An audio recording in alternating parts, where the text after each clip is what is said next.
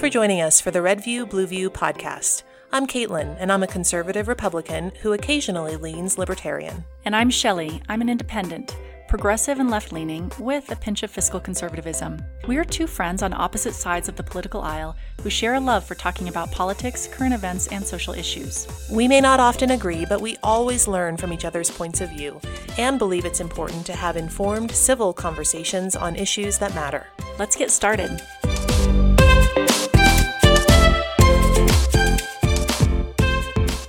Hi listeners, this is Caitlin. Thanks for joining us for the Red View, Blue View podcast. Today we are going to host our September Lightning Round episode. We love Lightning Rounds because it gives us an opportunity to discuss a variety of issues and stories that have been in the news. Let's get started with our first topic.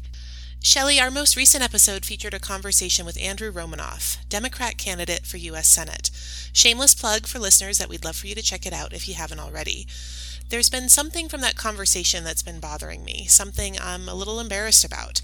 You and I both used the phrase illegal immigrant multiple times during the first half of the episode, including on my end when I asked Andrew some policy questions regarding things like providing comprehensive health care for illegal immigrants. Andrew made a statement that no human being is illegal and that the term we should be using is undocumented immigrants, because referring to illegal immigrants is offensive to many people, including him. Now, I'm embarrassed because I acquiesced and I changed my language for the rest of the episode to say undocumented instead of illegal. My motives were well-intentioned, of course. I wanted to be polite, but I'm pretty disappointed in myself that I didn't push back on his request for me to change my use of the word illegal simply because it offended him. And since then, it's had me thinking about the concept of not offending others with language. I'm interested to know from you if you think that people on either side of the aisle have a right to not be offended by someone else's language and therefore request what language is used. I am not easily offended by use of language, and you and I have not in our podcast had a lot of debates in terms of what language to use. I'm not terribly politically correct, even though I am a progressive, and a lot of the debates on language I find to be boring, and I'm not as interested in semantics as the topics themselves and getting down to what really matters. Andrew's comment, though, was interesting. There are two reasons that people use the word illegal when describing immigrants. One is that one of the reasons that people are deported or found to have immigration violations or criminal records as immigrants is because it is a crime to cross the border illegally, or a crime to enter the United States illegally, or to exist here without status. And so just the very nature of someone being here makes them, quote, illegal.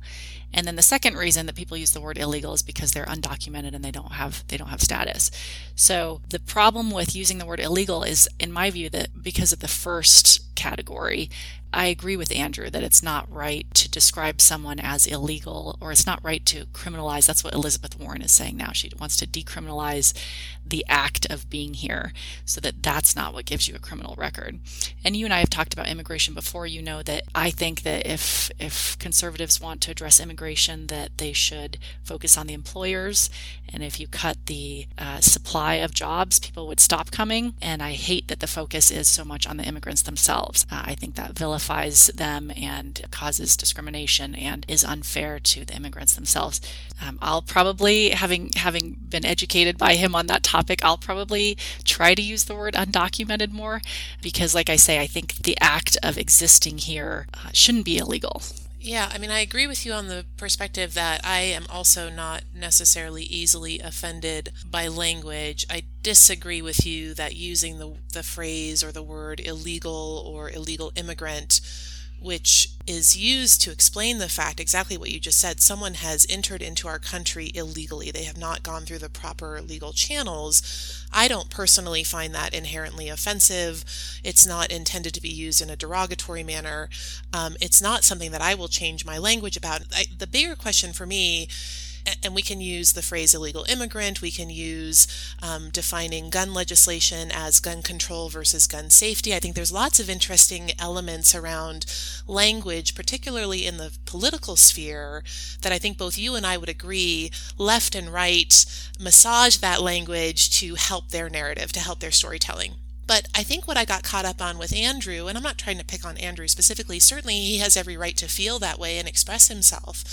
What I don't like, though, is the kind of the moral superiority around, I am offended by this. I think it's incorrect in this instance to use the phrase illegal immigrant. Therefore, you, Caitlin, or you, Shelley, should also not use that language. This idea of just because someone finds something offensive, regardless of the merits of whether or not that is offensive or not, to try and compel someone else to change their speech, that's where I have an issue. What do you think about that? Sure, I agree with you, but more than compelling someone to change their speech, it is a matter of framing the issue, right? And so what Andrew is saying is, by saying someone is illegal, even the way you just framed the issue, not going through the proper channels to come here. You and I have talked about this. There are no proper channels. There is no legal way for a Mexican person to immigrate unless they marry a United States citizen or have, one of the sort of superstar visas that there are very few of.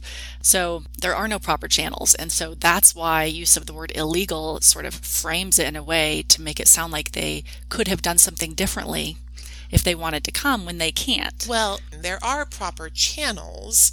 But I think your opinion is, and you may be right, maybe an issue for a different podcast if we go back and talk about immigration again, there are proper channels, marriage or visa lotteries, things like that. I think your position is that there's no visa lottery, for enough. example, in Mexico. There's no visa. I don't think anybody would debate that if you choose to come into this country, coming across the border, not through a port of entry, etc., I think it's okay to call you an illegal immigrant. That's just the nature of us being a law and order kind of based society. Separately, I'm glad to hear that you agree that you don't like it when people try to prescribe certain language on others. Because I think that's what, as I was leaving the Andrew Romanoff conversation, that's what really bugged me about it.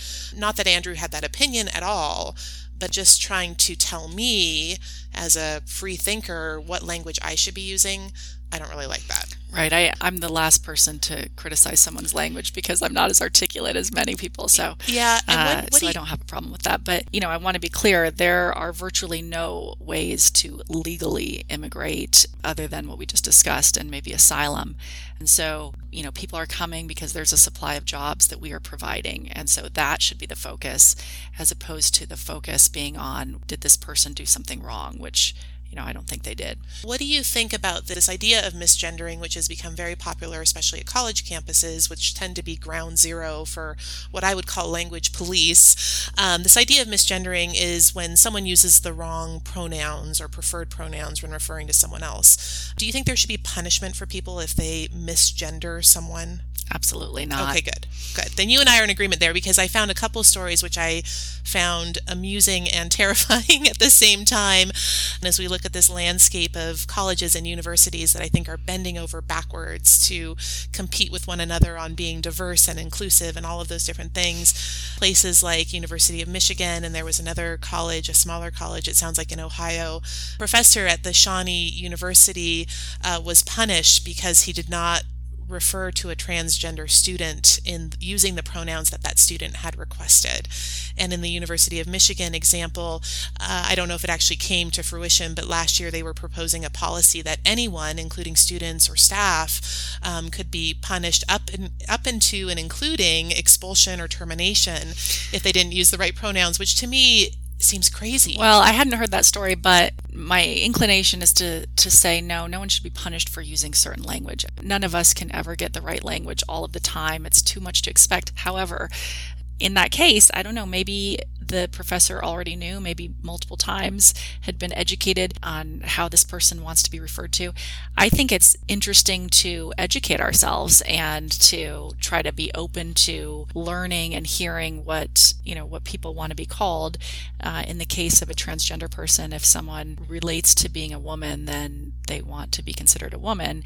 To having distaste for that and therefore refusing to accept that about that person, then I think that's a different issue. It's not just language in that case. It might be that he was specifically denying.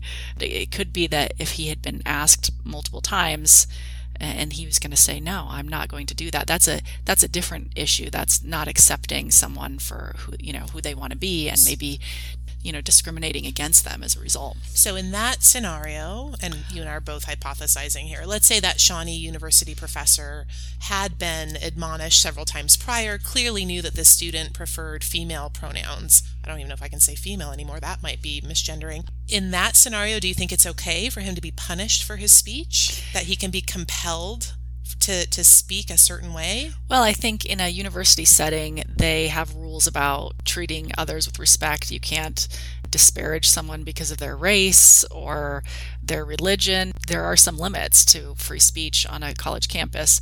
And so if it's discriminatory, then yes, I'm okay with a punishment taking place. Oh, interesting. Okay, I could not disagree with you more on that piece. I can't think of any scenario where it's okay for any institution or the government to compel a private citizen on their speech. So, for example, you think it would be okay for a professor to call a student the N-word? I don't think that's and not be punished. I don't think that's okay.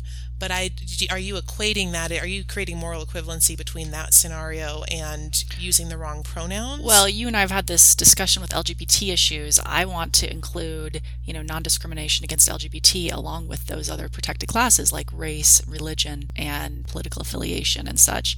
And you're more hesitant to include that minority in those protections. And so, yes, I think we need to start including the LGBTQ community in our thought process when it comes to things that are protected. I don't like anyone trying to compel someone else to speak a certain way, be it Andrew Romanoff in a casual conversation or a university or what have you.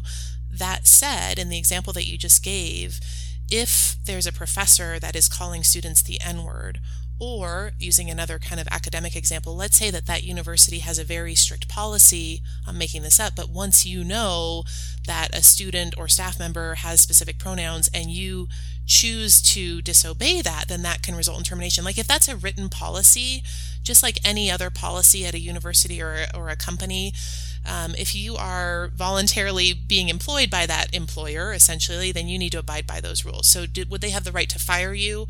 Yes, they would. The unknown here is whether or not that's a policy of Shawnee or if it's just an issue. I would almost guarantee that most universities have some policy about non-discrimination, of minorities. Yeah. And so it probably could fall into that. Yeah, maybe. Yeah. I think that's where the nuance is misgendering, again, coming back to the pronoun piece. Is that discriminatory or covered under those clauses? Who knows? So. And like I say, I think we have to be open to being educated on that and trying, at least, with that community. Okay, Caitlin, new topic. On the front page of the newspapers today, the House has started an impeachment inquiry into President Trump. As of yesterday morning, before I read this news, I was one of the people on the left who was not very interested in watching Congress go through impeachment proceedings with President Trump. Was kind of ready to move on from the 2016 election issues and was not necessarily in favor of impeachment. When you and I interviewed Andrew Romanoff the other day, he said that he was in favor of the inquiry. And then in today's newspaper is the reference to the transcript between President Trump and the Ukrainian president and whether that is cause for impeachment. So I wanted to ask you about it, if you've had a chance to look at that transcript of the phone call between President Trump and the Ukrainian president. At this point, I think it's definitely worth an impeachment inquiry, and I'm wondering if you can acknowledge that this behavior that President Trump has engaged in, where he is offering United States assistance in exchange for an investigation into Joe Biden's son, whether you can acknowledge that that is inappropriate behavior for a United States president. I think the timeline of this is very interesting. We are recording this on the 25th. Today is the day that the transcripts were released. The Democrats, led by Nancy Pelosi, actually made the impeachment investigation declaration yesterday prior to the transcript being released. But I've read the transcript, so I'm interested to hear from you, Shelley. You just mentioned that, do I think it's wrong for President Trump asking the Ukrainian president to open an investigation in exchange for foreign aid? He didn't do that in the transcript. Did you read something different? There's nothing in the transcript that talks about a quid pro quo or withholding military aid. To read it otherwise is sort of like saying when a mob boss has withheld something from you or mentioned your wife's health and then says, hey, you haven't been doing enough lately for me, here's what I need. That's not a quid pro quo. I think that this transcript is clear that that's what happened. Interestingly, this phone call happened the day after Robert Mueller testified to Congress. And the following day, President Trump makes this phone call.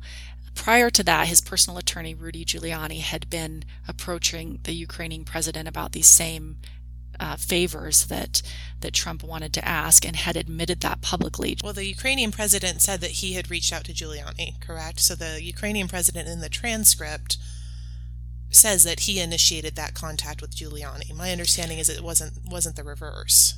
I believe that it's not disputed that Giuliani has been trying to reach out to the Ukraine on these same issues.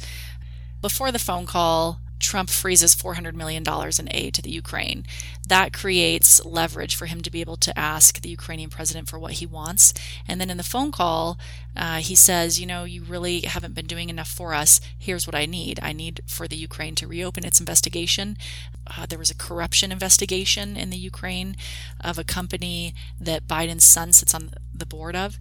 And also in the phone call, President Trump asks the Ukrainian president for information on the DNC server that was hacked by the Russians in the 2016 election, because rumor has it that server was in the Ukraine. Both of these issues are clearly political. They're clearly a personal favor that Trump is asking. They have to do with the upcoming election.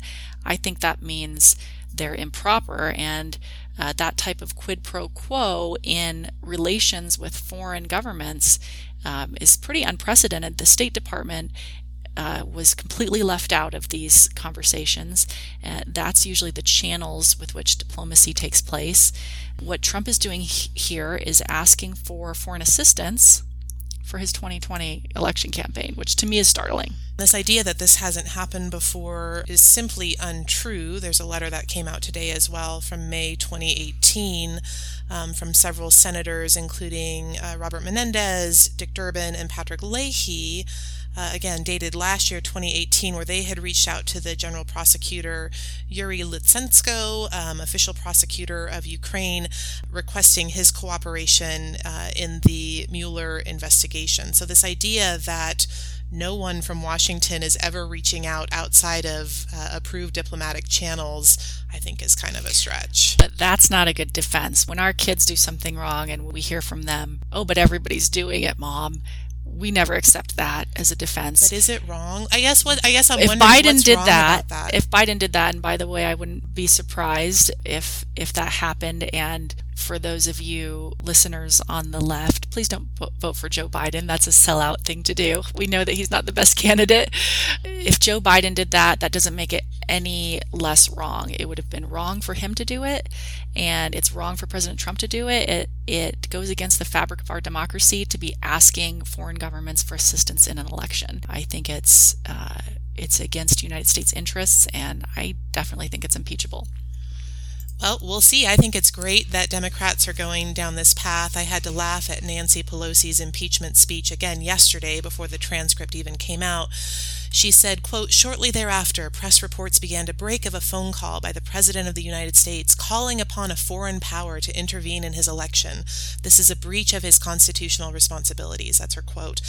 Very theatrical and dramatic, as Nancy Pelosi can often be. But if you read the transcript, I'm not sure that there's any there. Where are you seeing that he's calling upon a foreign power, in this instance Ukraine, to intervene in his election? He says, first he withholds $400 million of aid before the phone call. And then he says, we want to help you, but you're not doing enough for us. Where does it say that? Quote me the language, please. I didn't see anything in there where he says, you're not doing enough for us, you have to do more. He says, I'd like for you to do us a favor to find out what happened with the election and CrowdStrike, which was that third-party cybersecurity firm that was investigating the DNC server issue back in 2016. And then he does mention, Biden and Biden's son and the issue of the prosecutor that was fired by the previous Ukrainian administration. But I'm just not sure I see the smoking gun. I know Democrats do, but I don't know. President Trump says, we do a lot for the Ukraine. We spend a lot of effort and a lot of time. And then he goes on to say, I wouldn't say that it's reciprocal necessary because things are happening that are not good. But the United States has been very good to Ukraine. That sentence implies we're helping you and you're not helping us. And then he goes on to say what he wants. In his next quote, he says, I would like you to do us a favor because our country has been through a lot. Ukraine knows a lot about it. And then he goes on to reference the server that you just mentioned, and goes on to mention the investigation into the company that Biden's son worked for. So where's the high crime and misdemeanor that you think links this to an impeachable offense? Quid pro quo, where you are offering, in this case, aid. Again, not expressly here in the transcript. Not expressly, but you're between the timeline. Exactly. Okay. Just like when the mob boss says, I care a lot about your wife's health. I get it, but you're making a connection there that there's no evidence of, right? Oh, I think there's plenty of evidence of Okay. it. He somewhat randomly withholds $400 million of aid right before the phone call. Okay. So I think there's a clear connection there. He then later releases the aid. He says, you're not doing enough for us. And then he says, here's what we need. And both of the things that he asks for have nothing to do with United States interests in Ukraine and formal diplomacy. They are purely favors, and he even calls it a favor in his language, that have to do with the upcoming election. But how specifically? I really, I legitimately don't understand that. How is reopening the Biden conversation, which I would think, and I appreciate that this is a partisan issue, but if there was corruption between Joe Biden under the Obama administration and his son Hunter getting this very cushy board seat on a Ukrainian gas company, I appreciate what you said before, two wrongs don't make a right. But if there was some sort of foreign corruption there, I think that deserves exposure. I agree.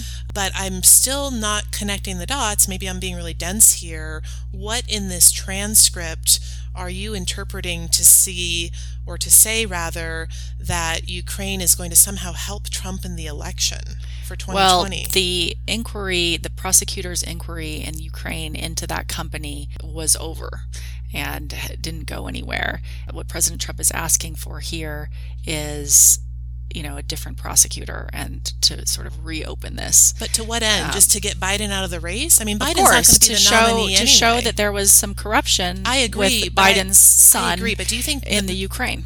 But what's the benefit there to Trump? Because the likelihood of Biden being the nominee, I think, is growing slimmer and slimmer. I hope with every so, debate because performance. I hope so, because I'm not a fan of Biden's. But I guess he has been leading the polls. Well, I agree. And when this conversation took place, Biden was very much leading the polls, and it looked to Trump like this is who he would be running against.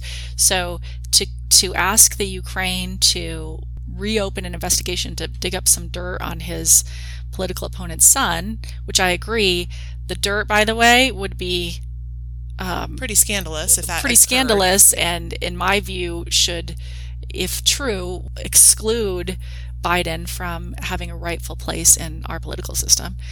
But what he's asking for here is look into this, reopen this, launch a new investigation, and help me out. He even calls it a favor.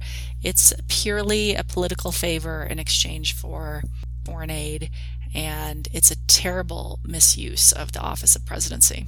Well, I hope the Democrats move forward with impeachment. I think it'll be a very interesting political theater and circus over the next 14 months before the election. I hope they move forward, because I don't think your average American is going to put much stock in what is now a second impeachment effort on the part of the Dems, especially after their failed Russian collusion story for 2 years that turned out to be nothing.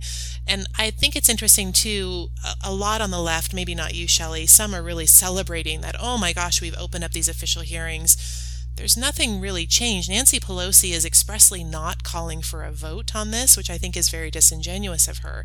If she really thinks that this Ukrainian transcript is a smoking gun, and others in the Democrat leadership, like Adam Schiff, who's always very vocal about these things, I don't know why they're not doing their duty in calling a vote. And maybe you agree with that, but I think I do agree with feels that. like political posturing, but not really any progress. Nothing really is happening. I do agree with that. I think the younger Democrats in Congress have been pushing for impeachment for some time, and this transcript just makes it harder to deny that what President Trump did was impeachable. And so I think the more establishment Democrats like Nancy Pelosi need to get on board and be aggressive here, because this is not a precedent that we don't want to approve this. We don't want presidents and members of Congress and Joe Biden. We don't want anyone to be acting like this in the international realm as a representative of the United States. I think it hurts our democracy.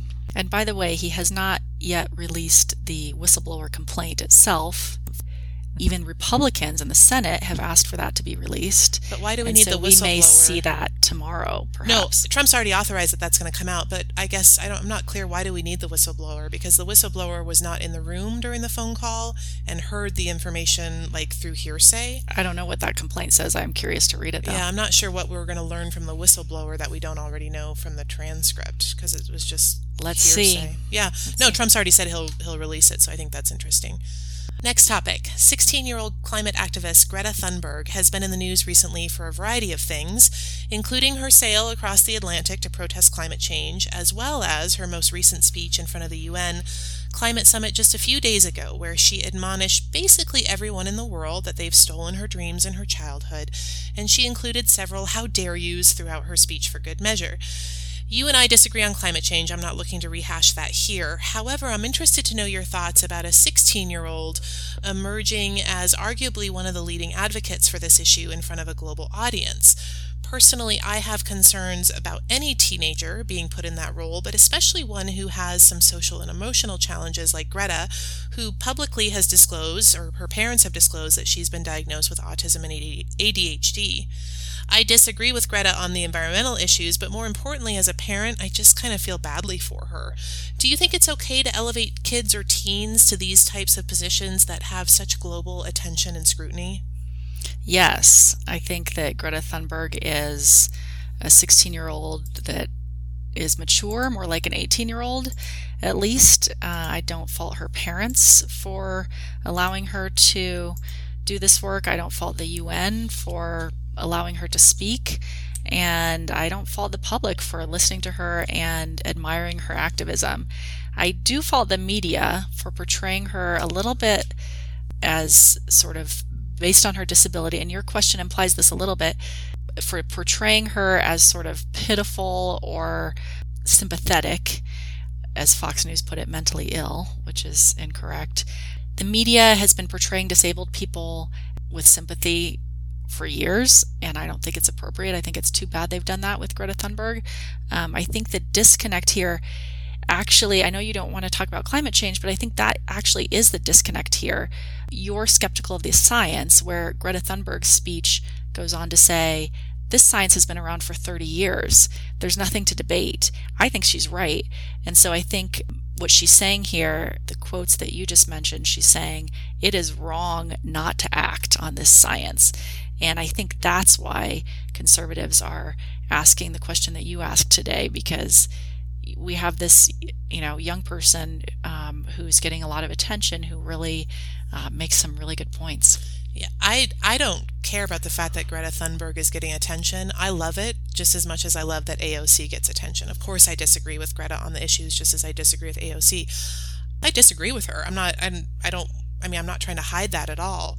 But as a parent, I can't imagine having my child on a global stage being subjected to this scrutiny, and clearly is passionate about what she believes. I don't doubt that she believes what she's saying. I personally disagree with her. I think she's completely wrong. But it's just this phenomena of, having a child represent this movement, and as a parent, putting your child in front of such scrutiny on such a global platform on an issue that is so important for so many people. I don't quite get that. I just don't know if I'd make that same choice myself with my kids. But it sounds like you would be fine with that for your kids. I mean, if my child really wanted to do that, and I think what we have here is a young person who's extremely passionate about the issues, clearly wants to do this, and her disability shouldn't be at all a reason why she shouldn't. In fact, she calls it a superpower. In her case, it might be a reason why she should be doing this. Because of her disability, she tends to say things in a way that she doesn't care what anyone thinks, right? That's one of the things that Asperger's does, is you don't always read social cues. So does she have Asperger's or autism, or are they all on the same scale? Or a spectrum? I think she has Asperger's, and I don't know the details of where she is on the spectrum. But I think that comes through when, like in the quotes that you read of hers, she speaks in a way to leaders that is not looking out to comfort them or to sort of cushion anything she says. She just says it like it is. And that's not only part of her disability, it's what makes her such a strong and great activist. And, if that's what she wants to do, I think she's old enough to do that, and she's having a positive effect, I think, on the issue. Sure. And I want to be crystal clear. I'm in no way criticizing her because of any disability she may have. I just mention that because I think it's an interesting aspect of her journey, and potentially for her, kudos, right, that she's able to overcome some of those, what I understand to be social anxieties or things like that, to be able to be up in front of an audience like the UN. But doesn't that just answer your own question then? If it's kudos to her, then isn't it also kudos to her parents for letting her do it? That's what I'm wondering. Do you think she's writing her speeches? Do you think she's really initiating this, or do you think she's getting pushed by her parents or her family? I don't know, but I have no reason. There's been no reason to think that it's anyone but her. Okay. Yeah, well, you and I just differ. I don't know that I would ever want my child, regardless of how passionate they are or well-spoken on a particular issue. I don't know that as a parent I would want a 16-year-old on a global stage like that, but not my choice to make. Even to change the world? Well, that's where we could go into a whole different episode. I think she's completely wrong on this, and that's fine. I know that you and I disagree. Remember, her point is that it's not her that's right or wrong. The science has been there for 30 years. It's we adults who are wrong by not acting on this science. I know that's what she believes. And it's true. And I couldn't disagree more. Okay, what's up next?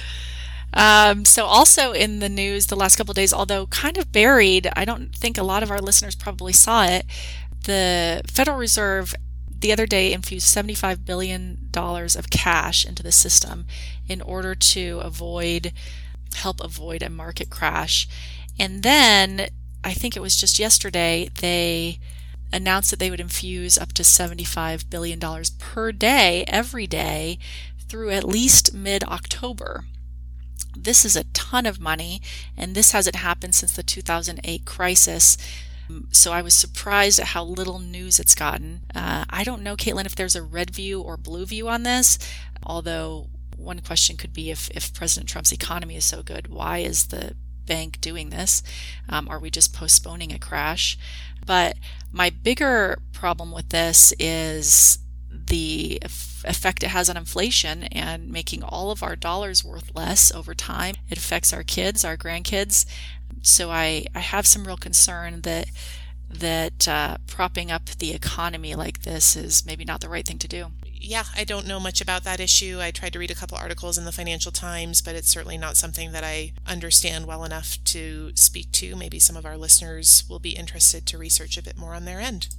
Okay, Shelley, my last topic for today's lightning round is gun violence and gun control. It's always an important and controversial topic, including when you and I talk about it. And it's hard to talk about it without talking about the NRA. The San Francisco Board of Supervisors, essentially their city council, was in the news earlier this month because they decided to declare the NRA a, quote, domestic terrorist organization.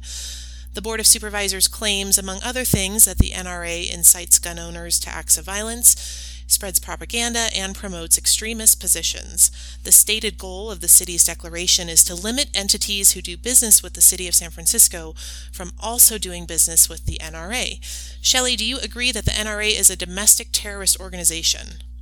I don't know enough about the NRA's finances, which are private in terms of who gives them money, to conclude as to whether they're a domestic terrorist organization.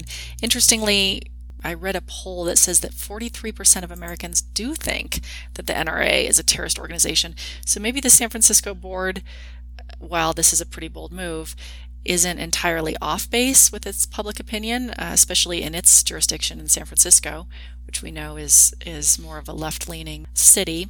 I know that after the resolution was passed, the NRA sued the board for First Amendment violation, so it'll be interesting to hear how the courts rule on that. I think that's an interesting issue. But what the NRA does is it calls itself a self-defense organization, when really it spends a ton of money on members of Congress, and its goal is to prevent any gun control legislation from passing. As Andrew Romanoff pointed out to us the other night in our episode with him, while the NRA will say on its website, for example, that it supports red flag laws like the one you and I debated here in Colorado, it in practice advocates for no legislation to be passed whatsoever, and it contributes money to Congress to further that agenda. So I think, as I understand it, the NRA receives a lot of money from gun manufacturers. Like I say, that a lot of that is private. We don't know much about their finances. We do know there's been some corruption recently, but we don't know a lot about where they get their funding. What you do see is it is true that they spread propaganda and promote extremist positions. They're out there furthering this agenda that indirectly results in the gun violence problem we have in the United States. 100 Americans dying from gun violence every day, and the second leading cause of death amongst children in the United States. So in part, this is because the NRA is buying our Congress. And so sort of theoretically, that makes them, maybe, depending on where they're getting their funding, a little bit like certain terrorist organizations who are indirectly financing terrorism. Wow. So much there. So I've never heard the NRA refer to themselves as primarily a self-defense organization. I'm not sure where you're getting that. They've always called themselves a civil rights organization, obviously defending the Second Amendment. So I don't know if self-defense is a part of that, but I don't know that there's ever been their primary stated objective. Isn't their main position that everyone should be allowed to have guns, in part to be able to as part of self-defense? Of course, as part of the Second Amendment. But I've never Second heard Amendment, them. but self-defense is what I've heard you say many times about that agenda. I've never defined the NRA as a to own a self-defense gun, organization. to own a gun in order to defend Sure, oneself. that's a key element of the Second Amendment, of course, but that's not how the NRA defines themselves. I just want to be clear there. Secondly, I don't know that that's a key element of the Second Amendment. You don't think a key element of the Second Amendment is your ability to defend yourself? The Second Amendment has to do with having a militia to protect against the federal government. But second piece on the funding. Majority of NRA funding comes from members like me. I'm an NRA member. So does that change your perspective on them being a domestic terrorist organization? Are you sure about that? Because my understanding is their funding is not public information. It's not public, but when it's been investigated and reported, I'm just looking at a CNN Money article. It talks about the majority of the funding. It doesn't give a percentage, so that could be 50.1%. I acknowledge that, but it says the majority of it comes from membership dues. There are also program fees. I'm not sure what that means. And then other contributions, which could theoretically be gun manufacturers, what have you. But this says, for what it's worth, that it's mostly membership dues. I do want to ask, though, because you just said that you definitely agree that they spread propaganda and an extremist message. Can you give me an example of that? Like, what's something specifically that the NRA has communicated to their members that you consider propaganda or extremist? They, on one hand, will say that they support reasonable gun legislation to keep guns out of the hands of violent criminals, and then in practice, they work very hard against every single piece of gun legislation that comes up that is proposed. And so I think that's extremist. I think it's an extreme position not to support a single red flag law in the United States. When we've had this debate, and you know that I think that red flag laws are designed to prevent both suicide and mass shootings and people who are an imminent threat from having a gun. They don't support universal background checks, which, you know, as we discussed in our last episode, a lot of people, 90% of Americans, think is is a good idea. They fight so hard against every single piece of gun control legislation that in of itself is extremist in my view. So I don't support universal background checks. I don't support red flag legislation, at least as it's written right now in our state and others. I don't support things like high capacity magazine bans. So am I an extremist? I think you're pretty far right on this issue. Wow. Interesting. On the gun control issue. Would you call me a domestic terrorist then? Absolutely not. Do you think it's okay for San Francisco to call me a domestic terrorist? Nope. I think your perspective, respectfully, on what a, quote, reasonable gun law is, regardless of polls, I don't really care if 90% of people agree, what have you. I think your perspective on this is much more further to the left and much more progressive than your average American. I really do. And you and I just disagree on that. And we'll see what happens in the election next year. That's right. We'll see who's right. I don't think so. I think an overwhelming majority of Americans support the type of legislation that I support. And I think it's specifically the NRA and other contributions to Congress and immense political pressure that have prevented those types of pieces of legislation from passing. But what's an example where the NRA donated to a politician where that politician, you believe, changed their mind on gun legislation because of influence from the NRA?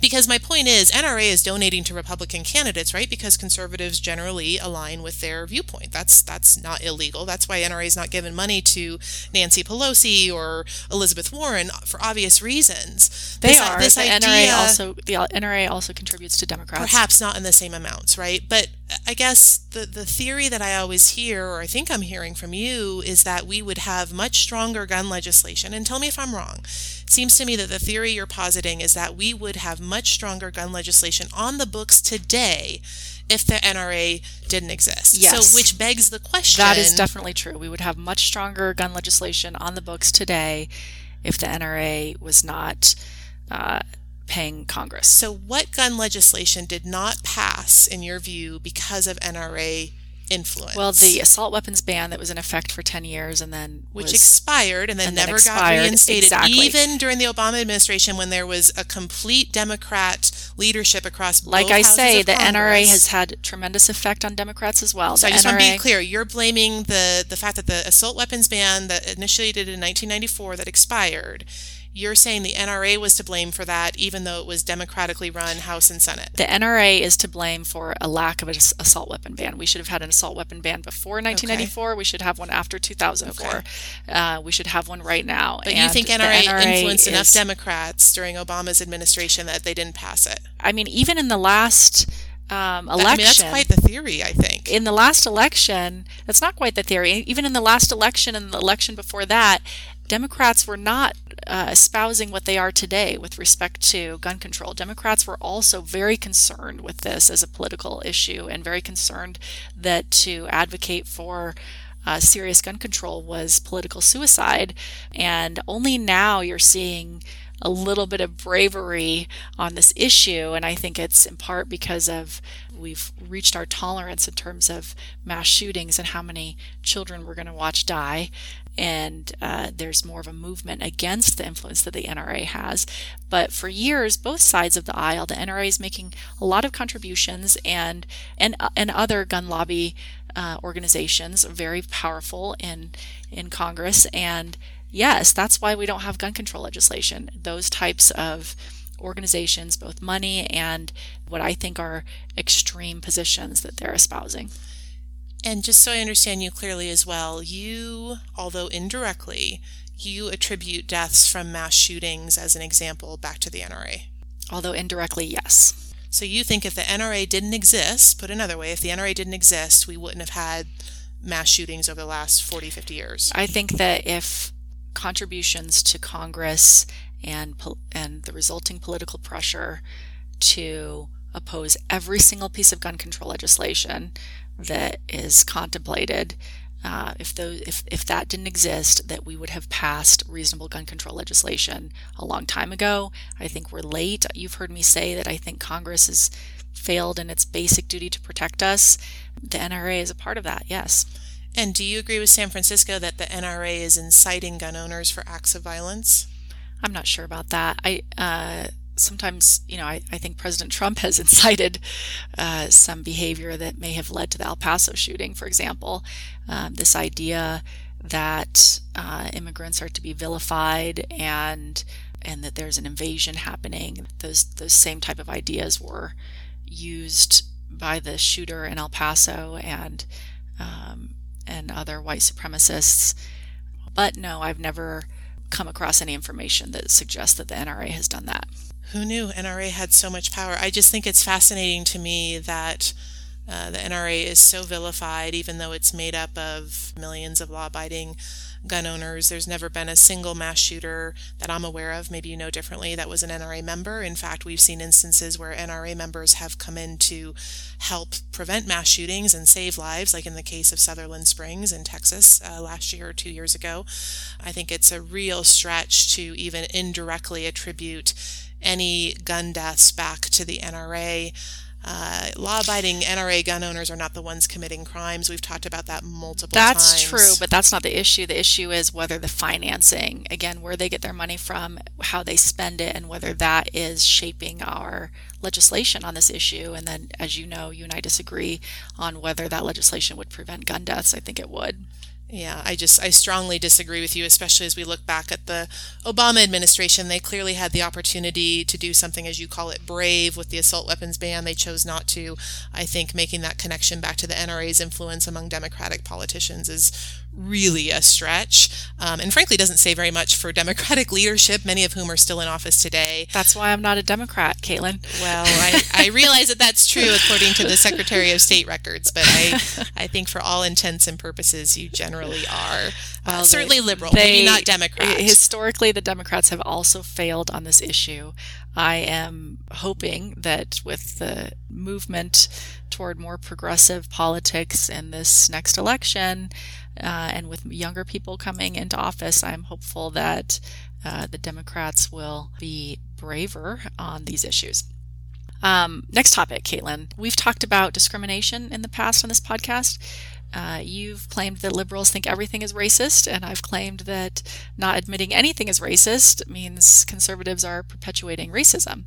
We've had that discussion in the context of African Americans in the criminal justice system.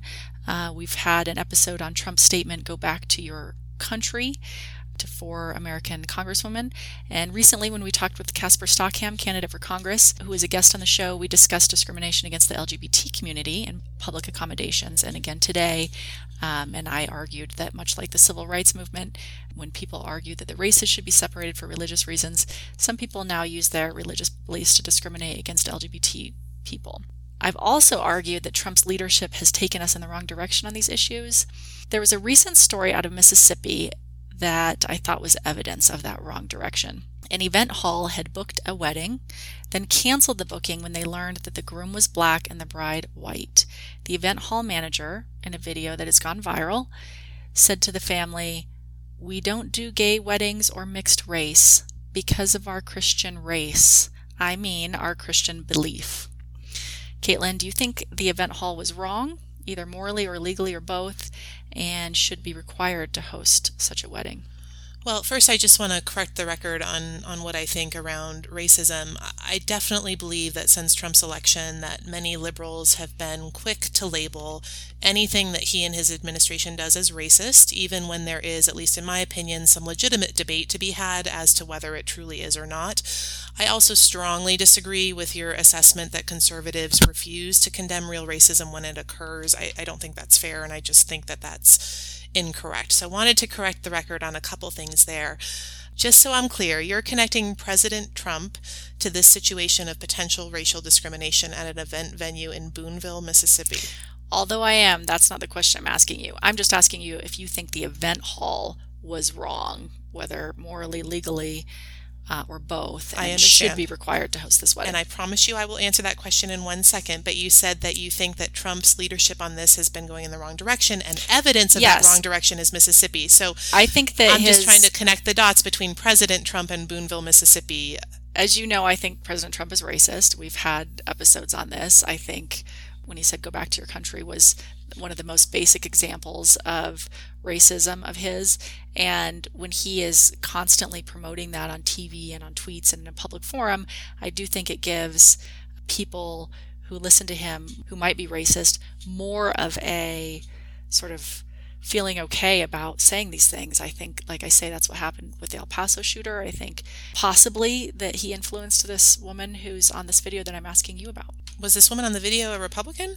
Who knows? I think so. Well, you're assuming that because you think she's racist. No, I'm assuming that based on what she says. Which you think is racist, and therefore you think she's a Trump supporter. Okay, I'm just curious. No, it's interesting to say that like you I think say, I don't know. I'm just calling you out that I think because this woman said something that is arguably racist, and I will answer your question right now, that you assume that she's a Trump supporter. I find that very, very interesting that you say that. Okay, so based on this issue, racist. Based on this issue, I don't think that it was the right thing to do for that event manager, and if it's illegal based on federal law, which protects against discrimination in public accommodation, then it's up to the couple to choose their next steps. I mean, that venue subsequently apologized to the couple. I don't know if it was that woman or the owners of the venue or what, invited them back to host their wedding, which of course is the right thing to do. I mean, if I was that couple, I wouldn't do that. But, I don't think it's the right thing to do. No, of course not. And you agree that it was racist? I agree that making a statement that blacks and whites shouldn't marry, yeah, of course. So that's, I think it's important for conservatives to acknowledge racism when it happens. That's why I ask it. Because when we've had these conversations in the past, and what you see with President Trump and other conservatives in the news, is not acknowledging when a racist event happens. And to me, that perpetuates the problem. But give me an example other than your position on the go back to where you came from squad, because I don't think that was racist. You do. I think that could be xenophobic. It could be bigoted. I don't think it's racist per se.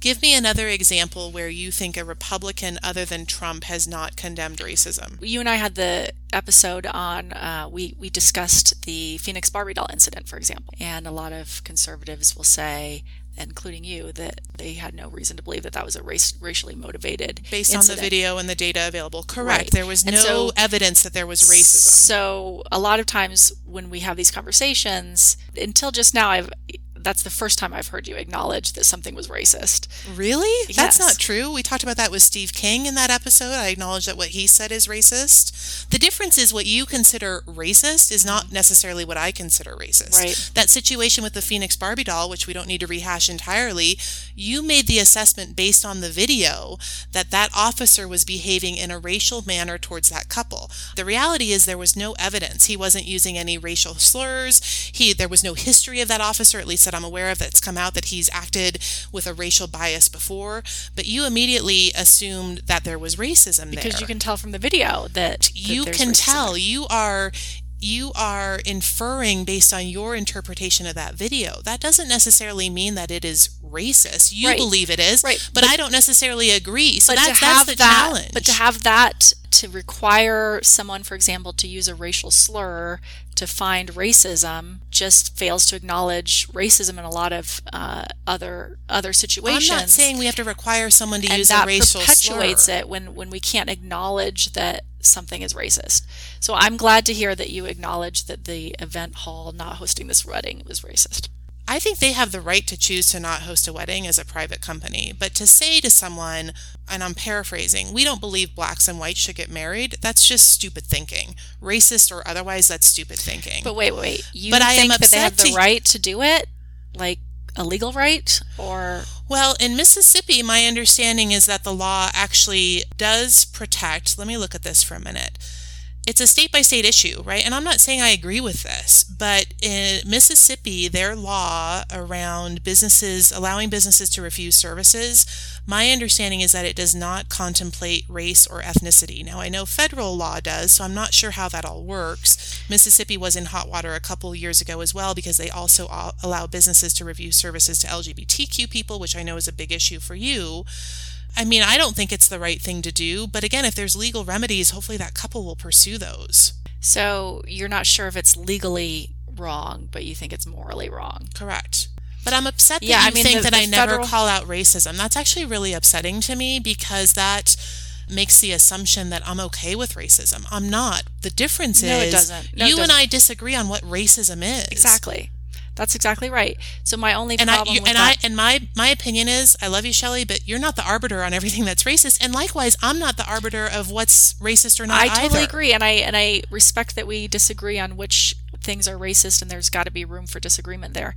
My problem with the bigger issue is when conservatives deny that almost anything is racist, what it does is it fails to acknowledge racism in these subtle examples where maybe there isn't a slur used, as you point out with the Phoenix Barbie doll incident.